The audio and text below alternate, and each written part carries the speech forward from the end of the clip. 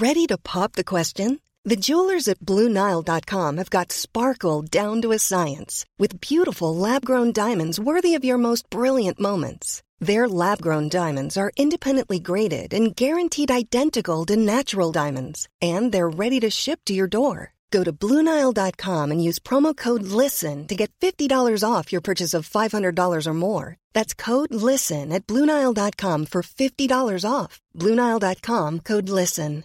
Hey, I'm Ryan Reynolds. At Mint Mobile, we like to do the opposite of what Big Wireless does. They charge you a lot, we charge you a little. So naturally, when they announced they'd be raising their prices due to inflation, we decided to deflate our prices due to not hating you. That's right. We're cutting the price of Mint Unlimited from $30 a month to just $15 a month. Give it a try at mintmobile.com/switch. $45 up front for 3 months plus taxes and fees. Promo rate for new customers for limited time. Unlimited more than 40 gigabytes per month. Slows full terms at mintmobile.com. Hi everyone, welcome to Dan Snow's History Hit. Now, every so often, as you know, we play an episode of Tristan Hughes' excellent podcast, The Ancients, the sibling podcast to History Hit. And we couldn't not play this one because Tristan, as you'll know, for the true ancient fans out there, you'll know that he's got an obsession with the aftermath of Alexander the Great's death. He's been on this podcast talking about it. He has gone and done a podcast with Chris Naunton. This is like an all-star cast. Chris Naunton is everyone's favourite Egyptologist, and Chris and Tris are talking about Alexander the Great. It's where the Venn diagrams of their two great passions overlap. Egyptian tombs and Alexander the Great. And I tell you, fireworks result. This is an episode all about what happened to Alexander the Great's body. Where is it? Where might it be? Are we going to find Alexander the Great's body in a lifetime? Because let me tell you, I was always kind of jealous of my great-grandparents' generation. They got the whole Tutankhamun excitement. But let me say something. Tutankhamun, minor royalty, okay? We're talking, like in 18th century, we're talking like middle-ranking, small German principate in part of the Holy Roman Empire. That's Tutankhamun. If we find Alexander the Great, that's like finding Frederick the Great. Boom, Frederick II of Prussia. Bang. I don't know if that parallel works, but I'm going to go with it. So the idea that Alexander the Great might be found in our lifetime, mind-blowing. Tristan and Chris get into it. You're going to love it. I want to bring this one over to my feed and just share it because it's proper Egyptology and Alexander the Great fandom. It's good stuff. And you're going to love it. If you want to watch documentaries about Alexander the Great, we've got plenty on History Hit TV because Tristan is in the office. He gets his little hands on the commissioning tiller when we're not watching. And before you know it, we've got documentaries on Alexander the Great and his successors all over the shop. And fair play to Tristan. That's what I like to see. He's fighting his corner. He has agency, as we say. So there's loads and loads of that on History Hit TV. You just go to historyhit.tv, historyhit.tv. You sign up today, you get 30 days free, and you can watch everything. Actually, you can't watch everything because there's too much to watch. There's hundreds of documentaries on there. There's thousands of podcasts. You're going to absolutely love it. It's a place for true history fans. historyhit.tv. That is the website address. Head over there and sign up. But in the meantime, here's Chris Naunton and Tristan just going for it. Chris, always a pleasure to have you on the podcast. Always a pleasure to be here. Thank you for having me. You're very welcome. We've saved the biggest, perhaps the best, till last. They're all incredible, but we both love this topic. We do.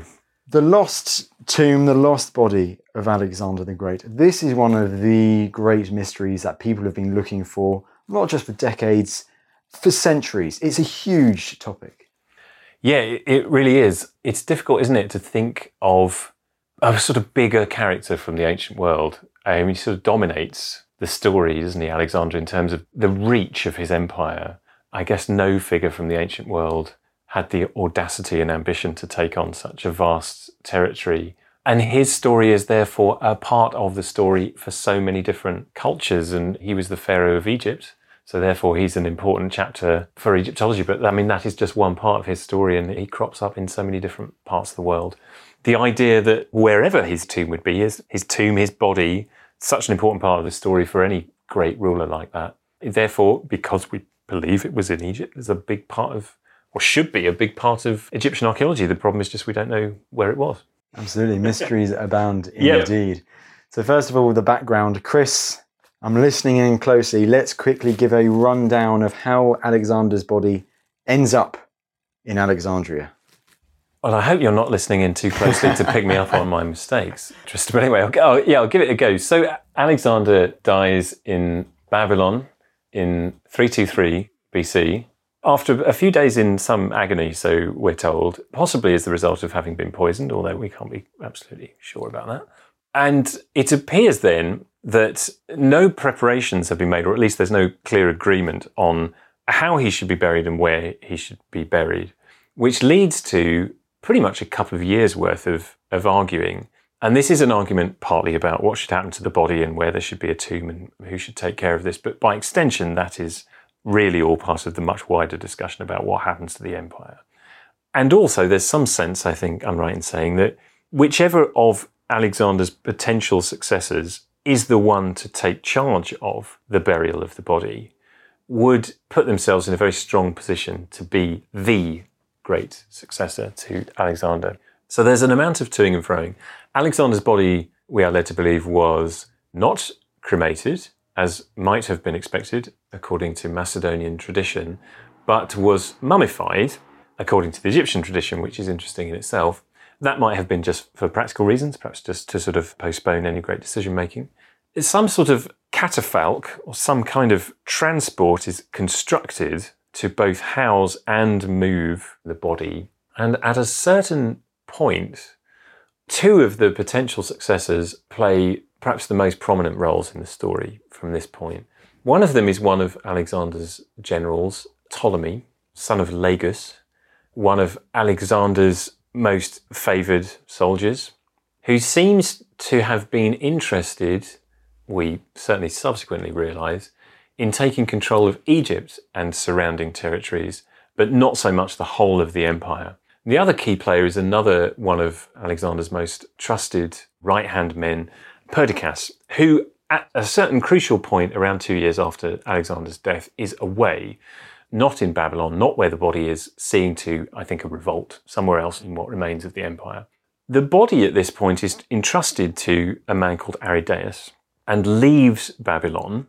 Nothing apparently to do with Ptolemy, except that not very long after it leaves the city, the procession, wherever it is headed at this point, is intercepted by Ptolemy, who happens to have with him an army.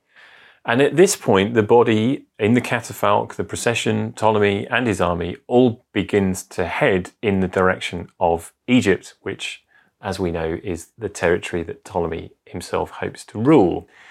Perdiccas gets wind of this, is clearly concerned, and gives chase, but not with sufficient speed that he's able to intercept Ptolemy before he arrives in Egypt.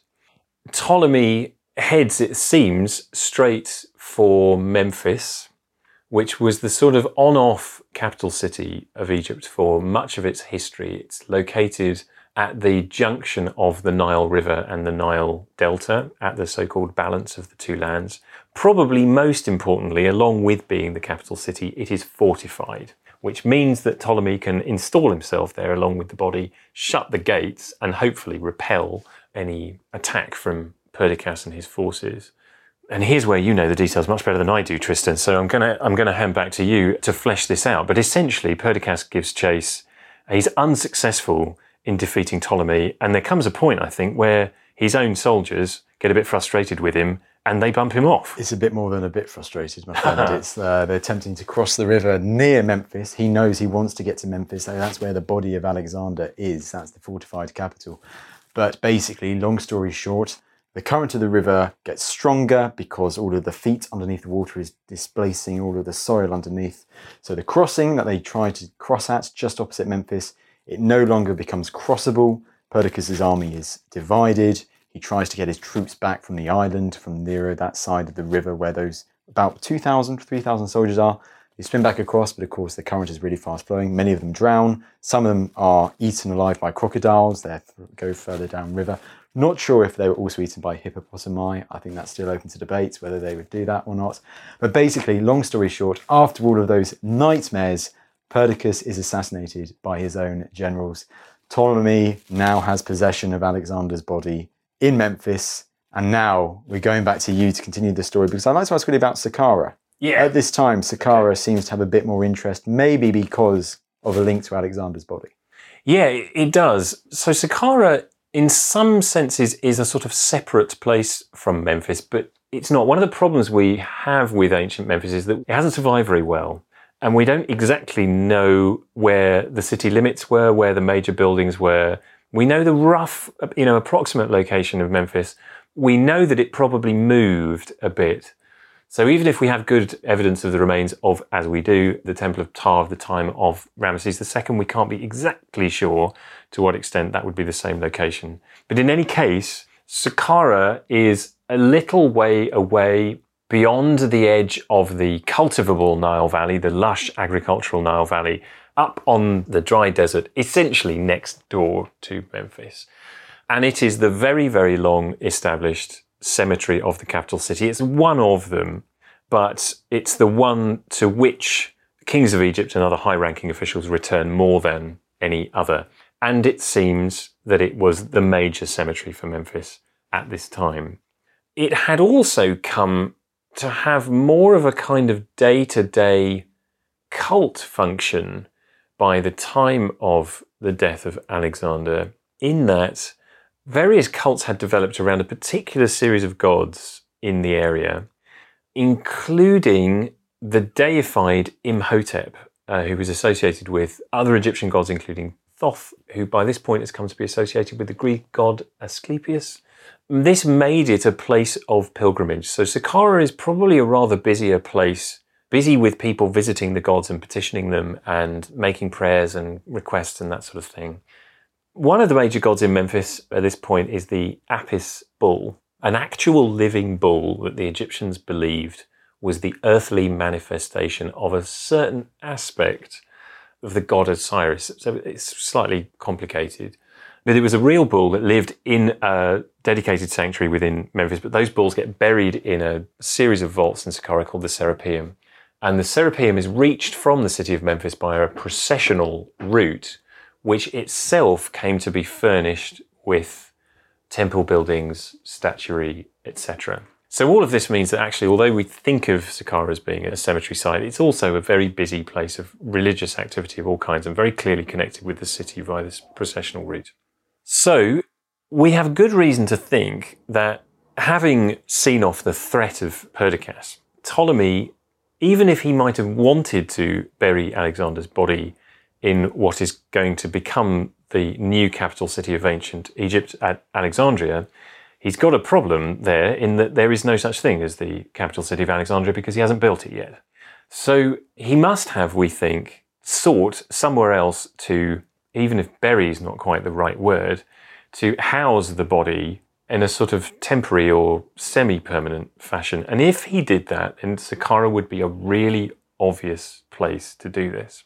There is a myth, it seems it is indeed a work of fiction, a text which is sometimes called the Alexander Romance, which the author of this text is not entirely clear. It's attributed to a writer called Callisthenes, I think, but we're not sure it really was written by this person called Callisthenes, and so sometimes it's referred to as pseudo-Callisthenes. And this appears to have propagandist value for Ptolemy. Whether it was written deliberately for that purpose or not isn't quite clear, but it certainly has that value. And it begins with the story of Alexander's birth. And according to this version of the story, Alexander's father was not the great King Philip of Macedon. What in fact happened was that the last native king of Egypt, a man called Nectanebo, the second king of that name, Nectanebo II, the last king of the 30th dynasty, who was defeated by the Persian Empire, and so we are told, fled Egypt, probably for what is now Sudan, to the south. But the Alexander Romance has a different version of the story, in which Nectanebo instead goes to Macedon, but in disguise, I think initially as a kind of magician.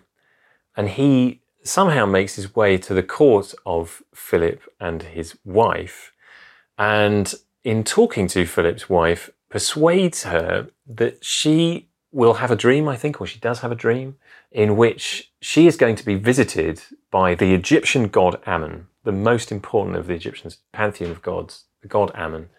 And hey presto, this somehow comes about, so the story tells us, Olympias is visited by the god Ammon. In fact, Nectanebo in disguise, so clever and wily was Nectanebo, so we are told, And hey presto, she has a child, and that child is Alexander. So Alexander, according to this version of the story, is not the son of Philip of Macedon, but in fact the son of, at once, Nectanebo, the last native king of Egypt, and also the Egyptians' preeminent god, Ammon, which is all rather convenient for Ptolemy, who wants there to be a strong connection between not the Persians, of course, Alexander's great enemies, but the last native rulers of the country. The reason for mentioning all of this, following a discussion of the importance of Saqqara, is that it seems that Nectanebo II was active in building at Saqqara. And he built some kind of temple in the vicinity of the Serapeum. We also have his sarcophagus. It didn't turn up in Saqqara, it turned up elsewhere. In fact, it turned up in Alexandria. But in any case, we have that sarcophagus, and it has led one or two people, a scholar in particular called Andrew Chugg, to suggest that because Nectanebo was chased out of Egypt, the more reliable story is probably that he left and went to Kush rather than that he went to Macedon.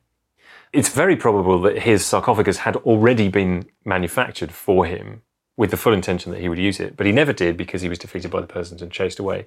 So this sarcophagus, perhaps, which certainly does exist, there's no question this is a sarcophagus made for Nectanebo II. The possibility is that that was kind of lying around. And if it was lying around anywhere, it was probably lying around in Memphis, which was Nectanebo's capital, quite possibly being prepared for his burial, which would have been not in the city itself, but in the cemetery, Saqqara.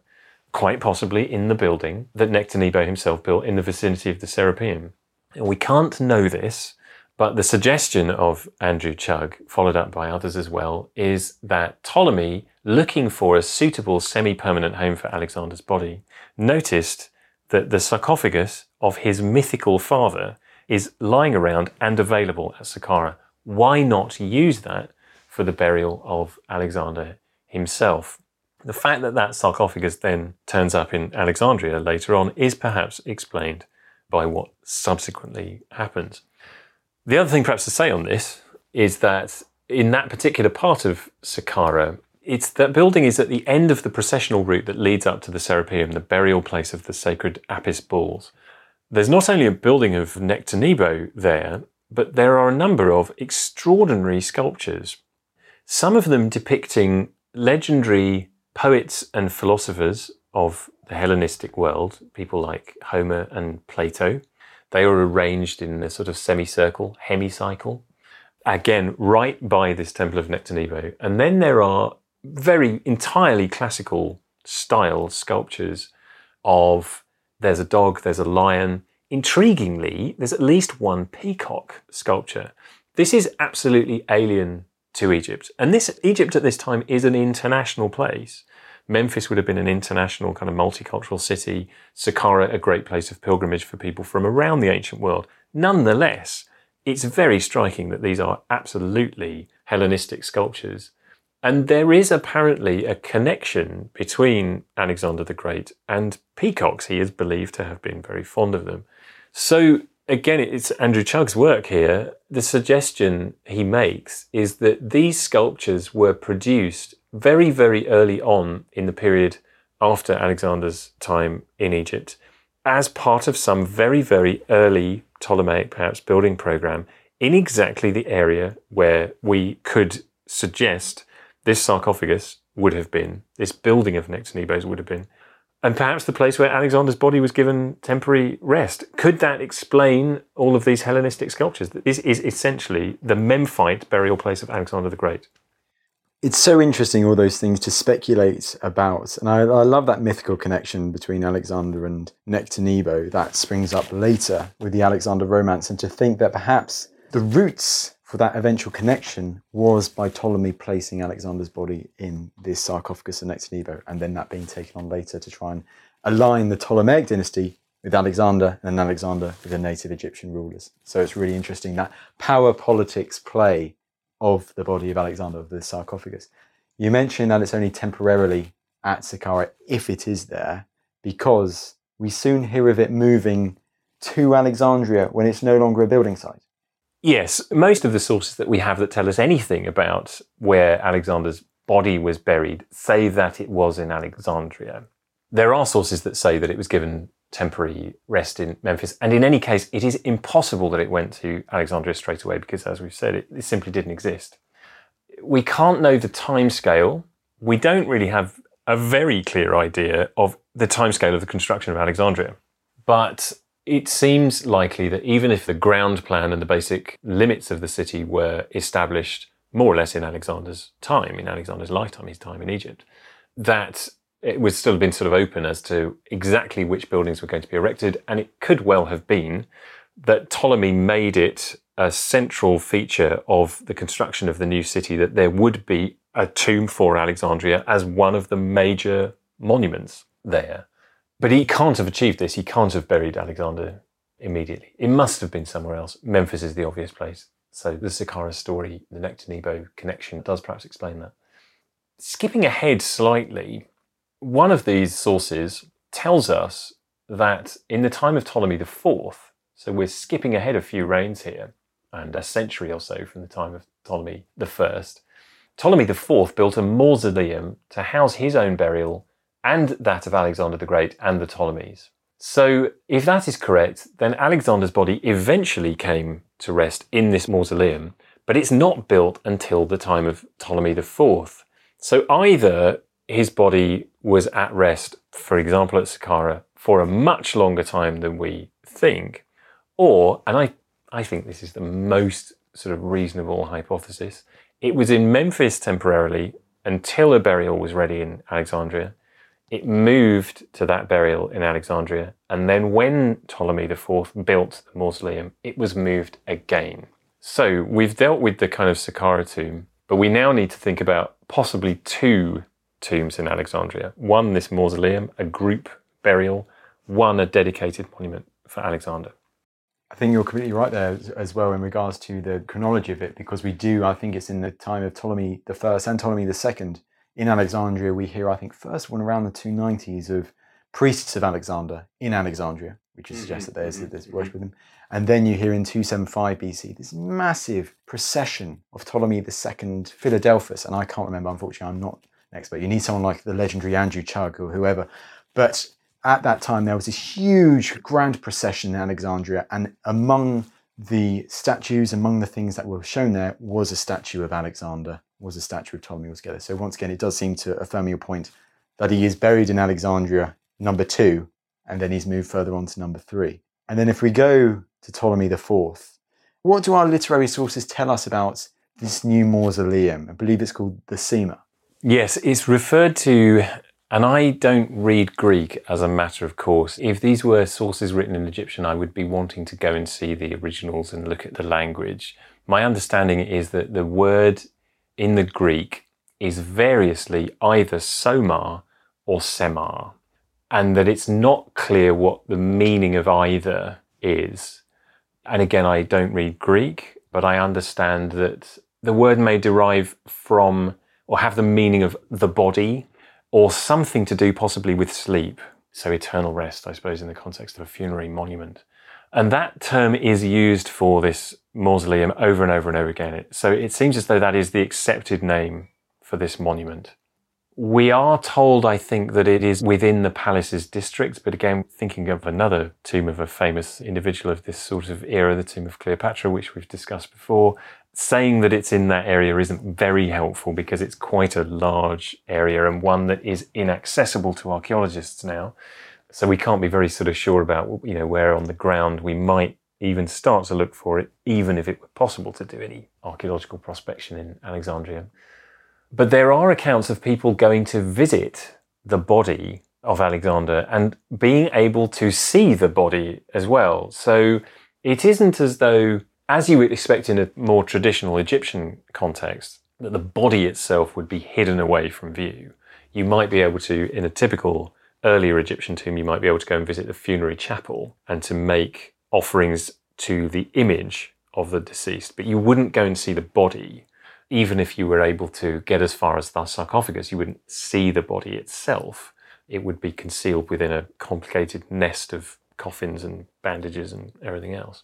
Whereas the implication of the texts, which describe the visits of a number of important people, mostly from the Roman world, is that they were able to actually go and look upon the very body of Alexander the Great. And the descriptions suggest that to do so was to enter a subterranean crypt, which the way the text describe it sort of suggests that it is the centerpiece of the mausoleum, but that you have to go down underground to find this thing. But then the body is apparently exposed.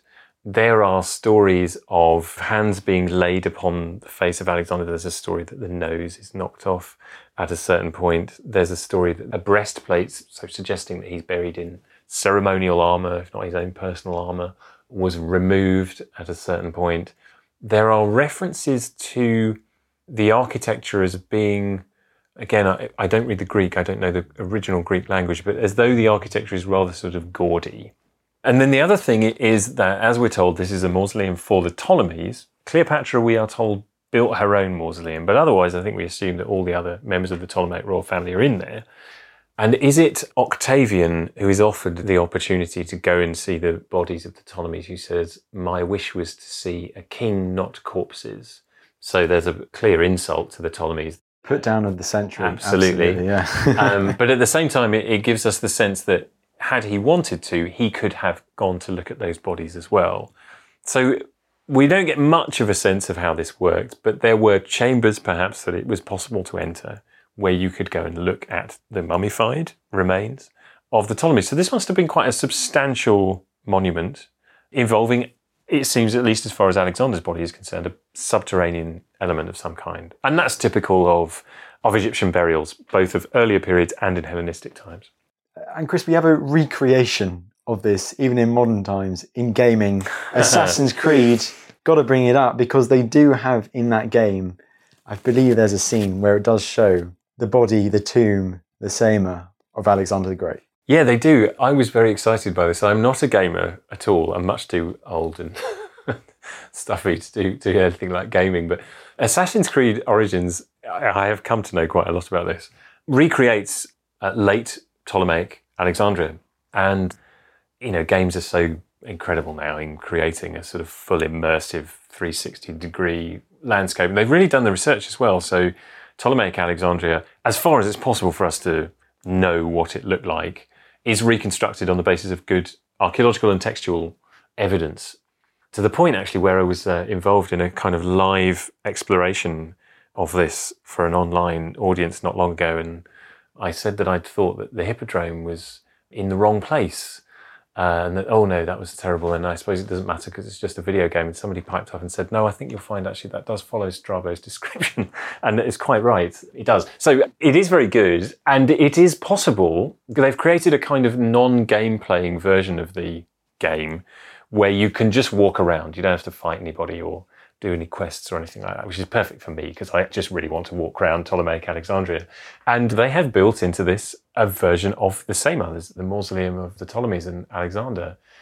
And you enter this from, it's in the centre of Alexandria, it's in the Palaces district, as we're led to believe it would have been, quite a little way inland from the coast. You enter a sort of area of gardens, and then you descend a staircase, and eventually you come to a vault, which is, you know, portrayed as being sort of dark and dusty. And in the centre is a transparent sarcophagus, a monumental sarcophagus, but it's transparent. And inside that, you can see, if I remember rightly, a golden-coloured coffin, I think, with inscriptions in hieroglyphs and various sort of items of burial equipment around. And it, with the very heavy caveat that we just don't know what it would have looked like. You can see that the game designers have drawn on various different bits and pieces of evidence. The classical descriptions of the mausoleum, the crystal sarcophagus, I think, comes, if not from earlier, then from claims made in the 19th century that somebody had seen his body inside a crystal transparent sarcophagus. So, yeah, I mean, obviously it's all very fantastical, but it's the closest thing you can get to being able to visit it, and to visualize it like this is incredible. No, absolutely. I think the power of video games in the modern age for ancient history is actually going to be increasingly significant. You're listening to Dan Snow's History. I've got an episode of The Ancients on now in which Tristan is talking to Chris Naunton, who we all love. More coming up. Have you ever wondered if the Hanging Gardens of Babylon were actually real? Or what made Alexander so great? Join me, Tristan Hughes, twice a week, every week on the Ancients from History Hit, where I'm joined by leading academics, best-selling authors, and world-class archaeologists to shine a light on some of ancient history's most fascinating questions, like who built Stonehenge and why? What are the Dead Sea Scrolls and why are they so valuable? And were the Spartan warriors really as formidable as the history books say? Join me, Tristan Hughes, twice a week, every week on the Ancients from History Hit, wherever you get your podcasts. Millions of people have lost weight with personalized plans from Noom. Like Evan, who can't stand salads and still lost 50 pounds. Salads generally for most people are the easy button, right? For me, that wasn't an option. I never really was a salad guy. That's just not who I am. But Noom worked for me. Get your personalized plan today at Noom.com. Real Noom user compensated to provide their story. In 4 weeks, the typical Noom user can expect to lose 1 to 2 pounds per week. Individual results may vary. One size fits all seems like a good idea for clothes until you try them on. Same goes for healthcare. That's why United Healthcare offers flexible, budget-friendly coverage for medical, vision, dental, and more. Learn more at uh1.com.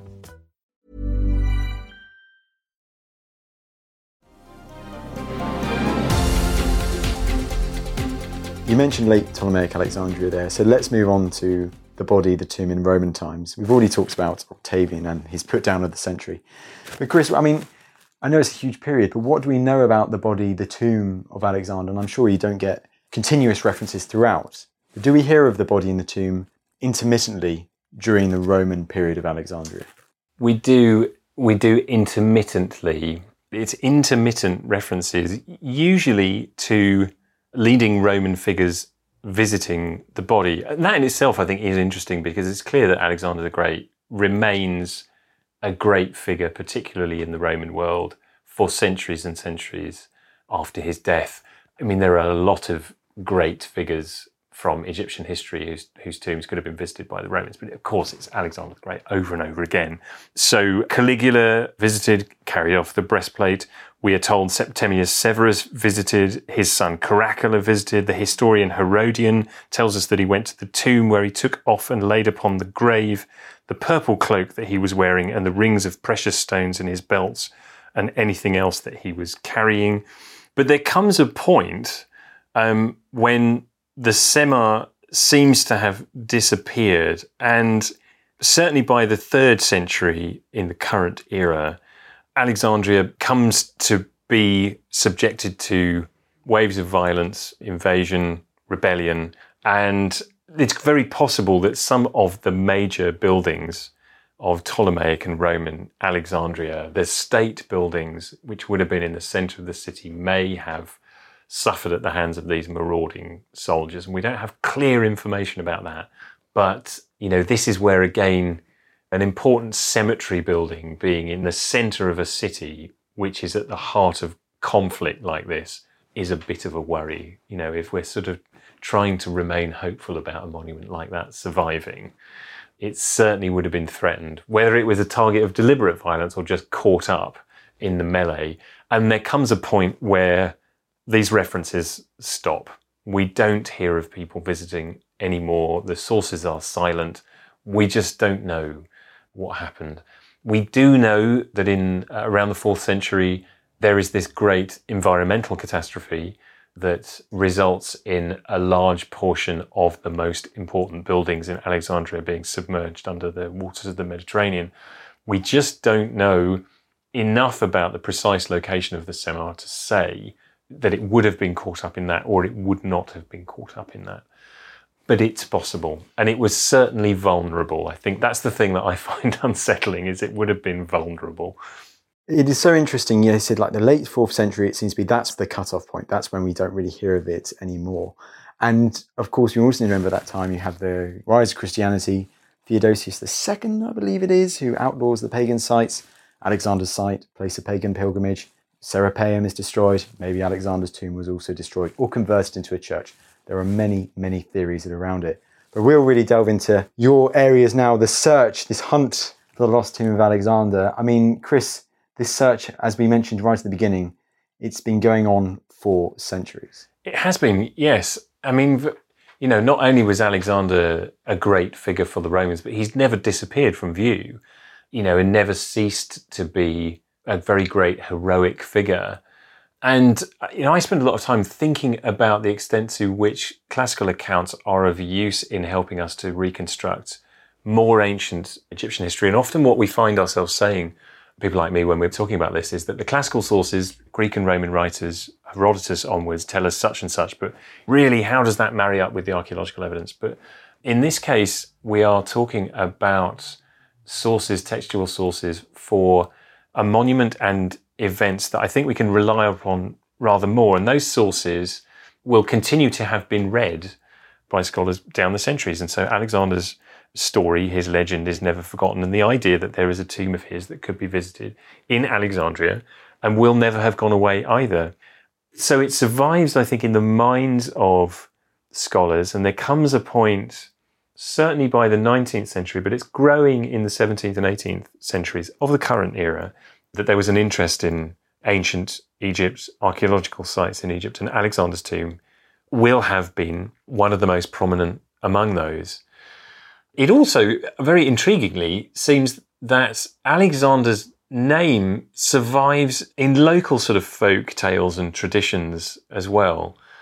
Quite naturally, the name of the city to this day, although for the locals it has a slightly different form, they would know it as Iskandaria, rather than the sort of anglicised Alexandria. But still, the name of this great figure, Iskander, Alexander, survives. So, when as early as the 15 and 1600s, travellers start to penetrate Egypt, at least as far as Alexandria, if not much further beyond, one of the first apparently ancient monuments they come across is what they are given to believe is the tomb of Alexander.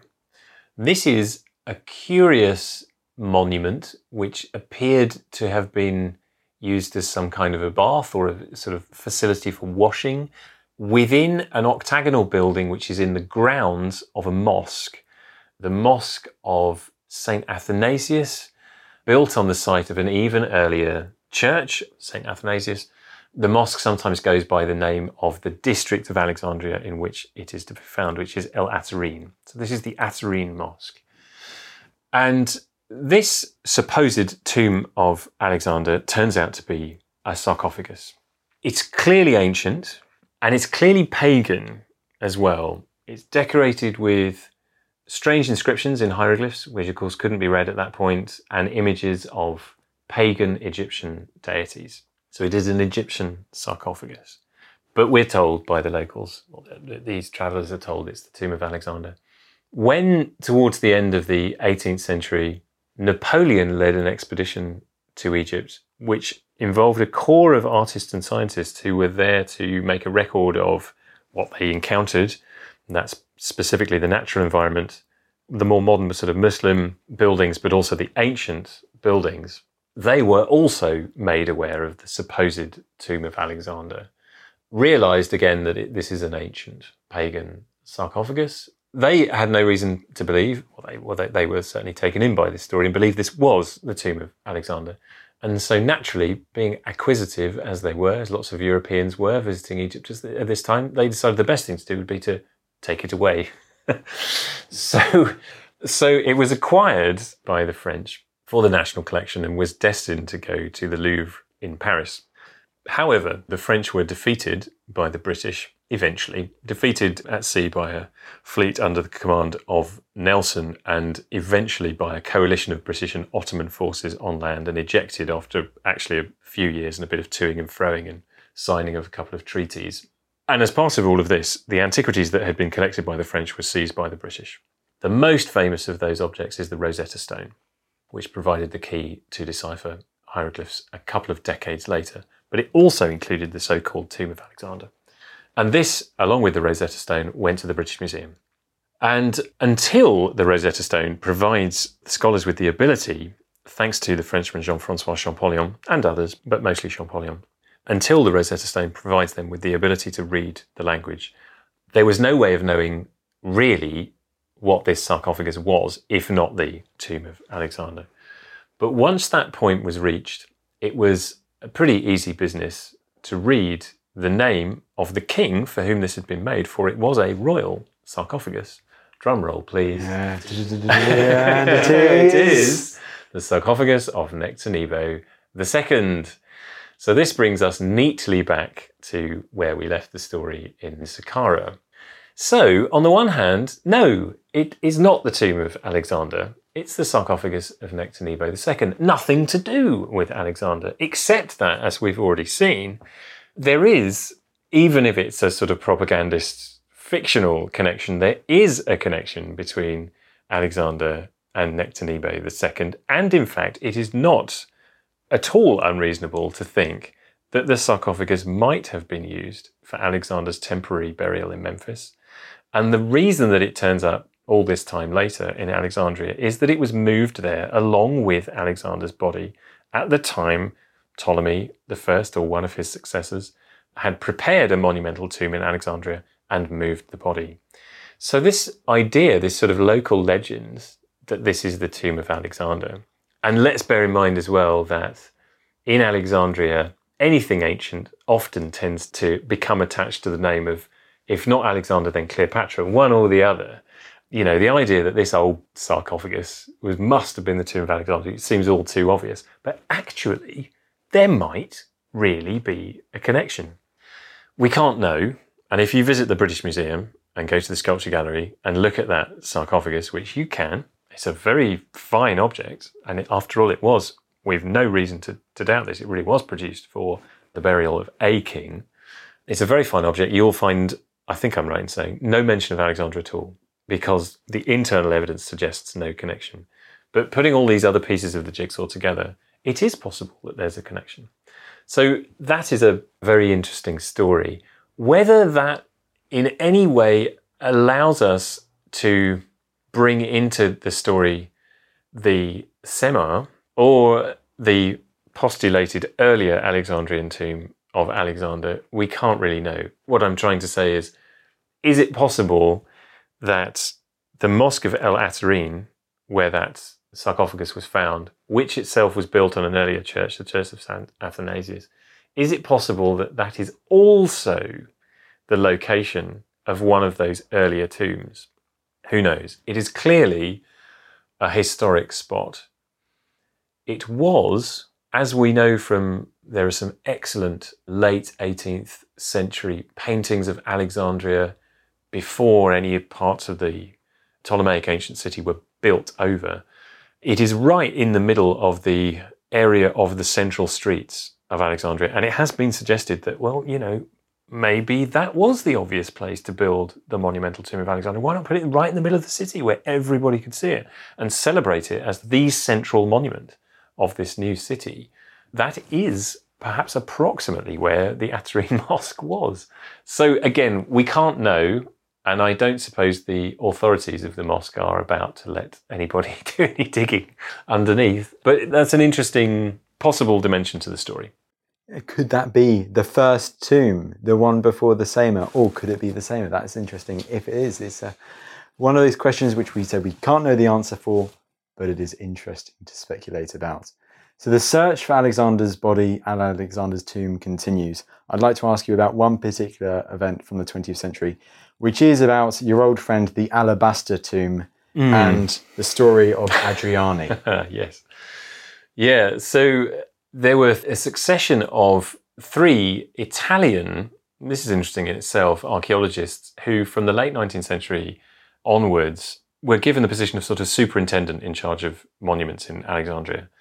And that also gave them a license to excavate. Unfortunately for all 3 of them, by the time this process started, first of all, Alexandria had been bombarded by the British. So a significant number or quantity of the surviving standing monuments of ancient Alexandria had been removed. The 2 obelisks of Cleopatra, most famously, had been removed to New York and London, respectively. And modern Alexandria had begun to be built. So they were already very, very severely restricted in what digging they could do. But there comes a point where in the area of what is now and what was already by that time, I think, the so-called Latin cemetery of Alexandria, a Christian cemetery. Alexandria is majority Muslim, and there's still a substantial Christian population, but it would have been much greater a century or so ago when there were very substantial populations of Europeans, particularly Greeks, particularly Italians in the area. And in the area of what is now the Latin cemetery, Adriani, or rather I think one of his predecessors actually discovered the stones initially, came across these huge blocks of Egyptian alabaster, monumental blocks of this very, very beautiful stone, which can only have been produced for some very spectacular monument. This kind of alabaster is not truly alabaster. I'm not a geologist, but I understand that we more properly should call it travertine. But in Egypt, it's called alabaster, so Egyptian alabaster is as good a name for it. It's very abundant, it's very beautiful, and it had been used for monuments throughout Egyptian history. But these are really very, very big pieces of this stone. And Adriani reassembled them into a single chamber monument, which has come to be known as the Alabaster Tomb. And there is no way of knowing. There are no, as far as I'm aware, no inscriptions attached, certainly not to the blocks, but even to anything else discovered in the area. No other evidence to help us to identify even what the monument is, let alone whether or not it's a tomb, and certainly whether or not it's the very tomb of Alexander the Great.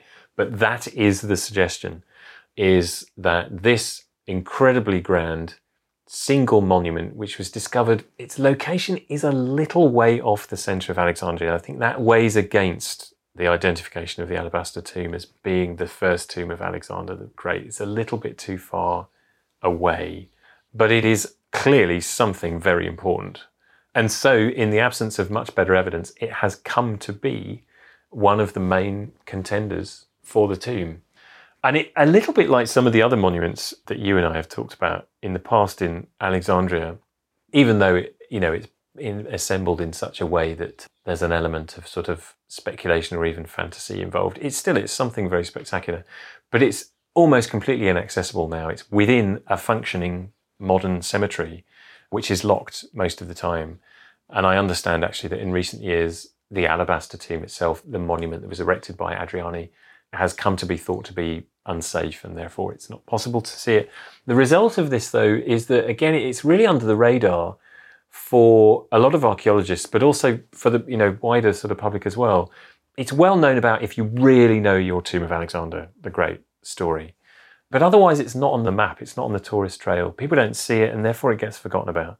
And I have a slight concern that, again, it might sort of disappear from view physically, but also in terms of what we know.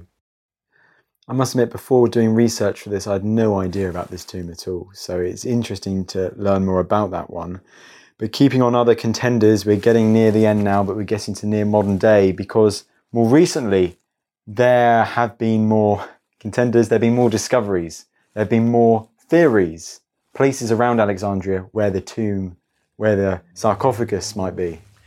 Yeah, so as we've said, one of the problems in Alexandria itself is that so much of the city is built over. Perhaps with the right specialists and the right specialist equipment, you could do some non-invasive survey work that might allow us, as it were, to look kind of beneath the streets to see what was there. But those kinds of non-invasive surveys can only ever show us shapes. And we don't know enough about the building we're looking for in this case, the Tomb of Alexander the Great, either the first or the second in Alexandria. We don't know enough about it to know if it had a distinctive shape or any other distinctive markers that might allow us to see it, if any of it survives underneath the road. So even if we were in what we felt was the right place and we saw a rectangle, could be anything. And we can't ground truth it. Excavation is certainly very difficult. Having said that, every so often, a kind of window opens up in the ground. So a couple of years ago, in 2018, in the summer, a building was being demolished down to the foundation level, and underneath the ground there, what was very obviously, straight off, a monumental hardstone sarcophagus of the late dynastic or early Ptolemaic period was discovered, apparently intact and sealed, underneath this block of flats in a tiny gap in between two high-rise apartment blocks. in the centre of Alexandria, causing a lot of interest. The Ministry of Antiquities in Egypt is very, very good at letting the press and the media know about these things now. So we get information very quickly. It's great. I thought straight away, even if I don't think it is myself, I'd be amazed if somebody doesn't say, oh goodness, is this the tomb of Alexander? And sure enough, that story did start circulating. They lifted the sarcophagus. I can't remember if they lifted the whole thing or they lifted just the lid first. Anyway, it was opened and tragically, it was found to be full of sewage. So somehow a sewage pipe had burst or leaked and some of that had made its way into the sarcophagus.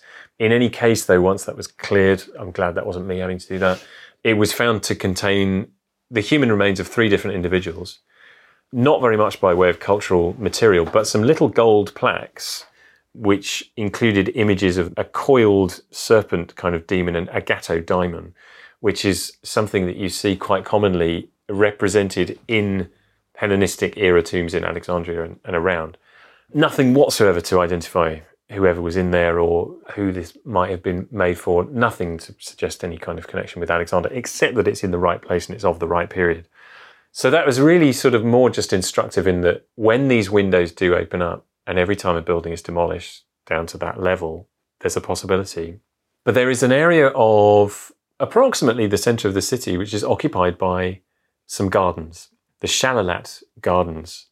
And because these are gardens, there are no substantial buildings in the area. And that means that it's possible to do a bit of remote sensing work and also a bit of digging.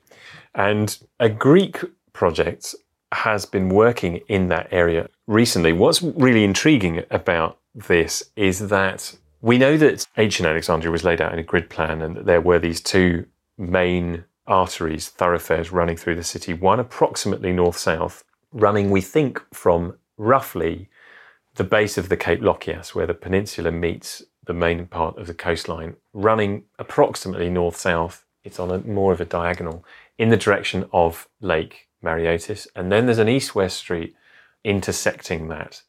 We can be pretty clear about exactly where that east-west street runs because it appears that the modern, it's now called Sharia El Horeya, Freedom Street. It was previously Fuad Street, named after modern-day king of Egypt, 20th century king. That appears to follow that line. We're not exactly sure where the north-south street was, but depending on where you put it on the map, the intersection of those 2 streets is in approximately the area of the Shalalat Gardens, which would be incredibly fortunate if that's right and if that turns out to be where the tomb of Alexander is, because there is the opportunity to dig. And the team have been finding ancient archaeology and buildings of probably the Ptolemaic period, so buildings of the right period, but nothing yet that is clearly the tomb of Alexander. My thought on this, I was watching a documentary about it actually not long ago, is that, of course, even if they were to find it, we can't be certain that there would be any evidence that would clinch it.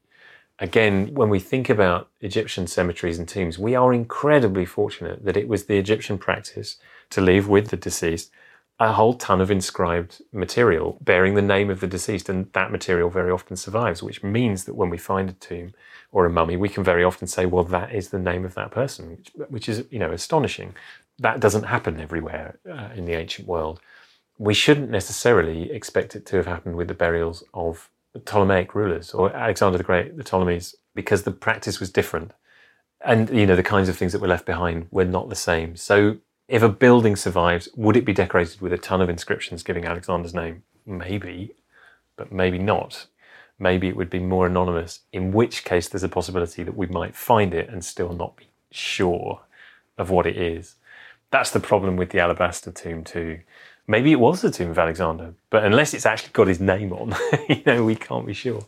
But is this why, of all the tombs people want to search for in Alexandria, why there is so much allure to finding the tomb of Alexander? Yes, there's a long history of the search for it, but also because it feels as if it must be there somewhere and we just need to find it, and that one day we may very well find it. Is it, of all projects to go after in Alexandria, it feels like this is the one which just attracts so many people to it because you have these tantalizing bits of evidence there right now. Yeah, I think you're absolutely right. Yeah, I mean, In some ways, I think it's the mystery and the fact we haven't got it. That's where the allure is. Not long ago, I was writing about the possibility, as it seemed at the time, this is a few years ago now, that we might be about to discover the tomb of Nefertiti. And I was suddenly struck by the thought at the end of what I was writing that if we found it, there would, of course, be a sensation, a big bang moment. Even in the best case scenario, the tomb is intact, the body is intact, the grave goods are all there, everything's got Nefertiti all over it, it's stuffed full of historic inscriptions that shed new light on the period, etc., etc. There will be a point at which we know that and the excitement dies down. And quite honestly, that allure and the excitement is then gone. So I was struck by this thought at the end of a piece that I was writing that actually maybe it would be better if we don't find that tomb, because then, we will be potentially, or perpetually, on the edge of our seats. And I think that certainly is the case with Alexander the Great. And actually, we haven't gone into the details, but over the last 2 centuries, there are lots of almost kind of urban legends about people who have looked for the tomb, and stories of, people making a hole in a wall of a crypt, seeing the body in the crystal sarcophagus and that sort of thing. And this is something that really has captured people's imagination, and it will continue to do so. And anytime anybody is excavating in Alexandria, you can be sure that is going to be in the headlines. Will that be the tomb? There might be people out there who would be desperate to find the tomb of Ptolemy VIII, and that might be terribly exciting, but it's never going to be up there with Alexander the Great. I think even the tomb of Cleopatra might not quite hit the heights in terms of the excitement that the tomb of Alexander potentially generates. And the fact that his story and his name lived on to the extent that it did for such a long time and never really went away, I think, is a big part of that too. You're absolutely right. We need to wait for the intrepid archaeologists going to find the lost tomb of Ptolemy I, second, third, and all of those tombs in due course. See? We need to think about these figures too. We do. Yeah, no, we do. Yeah, well, there's maybe more podcasts for us to do. Absolutely. Lost tombs of XX. There are many Ptolemies, as we know for sure. Chris, this has been awesome. It's wonderful to have you back on the show. We've done Cleopatra and now Alexander the Great. Your book on this topic is called... it is Searching for the Lost Tombs of Egypt. Chris, only goes for me to say thank you so much for taking the time to come back on the pod. Thanks so much for having me. I feel the hand of history upon our shoulders. All this tradition of ours, our school history, our songs, this part of the history of our country, all were gone and finished. Well, thanks for listening to that episode of The Ancients and Dan Snow's History. I'm so proud of what Tristan has managed to achieve over at The Ancients. It's turning into an absolute juggernaut. Congratulations to him. The Ancients has its own feed, of course. You go wherever you get your podcasts, search The Ancients, and you can subscribe, and you can share, and you can like, and you can get involved in the whole vibe over there. Please do that because it makes a huge difference to us. We're really, really grateful. Thank you for listening. Even when we're on a budget, we still deserve nice things. Quince is a place to scoop up stunning high-end goods for 50 to 80% less than similar brands. They have buttery soft cashmere sweaters starting at $50, luxurious Italian leather bags, and so much more. Plus, Quince only works with factories that use safe, ethical, and responsible manufacturing. Get the high-end goods you'll love without the high price tag with Quince. Go to quince.com/style for free shipping and 365-day returns. Save big money on plant protection supplies, now at Menards. Defend your garden with Triazicide Insect Killer. Its fast-acting formula protects lawns, vegetables, and many other plants. It kills more than 260 insects by contact, above and below ground. Choose from ready to spray, concentrate, or granular. Save big money on Triazicide Insect Killer at Menards. And check out our weekly flyer on Menards.com for all the great deals happening now. Save big money at Menards. Thank you for listening to this episode of Dan Snow's History Hit. Please follow this show wherever you get your podcasts. It really helps us, and you'll be doing us a big favour. Don't forget, you can also listen to all of these podcasts ad-free and watch hundreds of TV documentaries when you subscribe at historyhit.com/subscribe. As a special gift, you can also get your first 3 months for just £1 a month when you use code DANSNOW at checkout.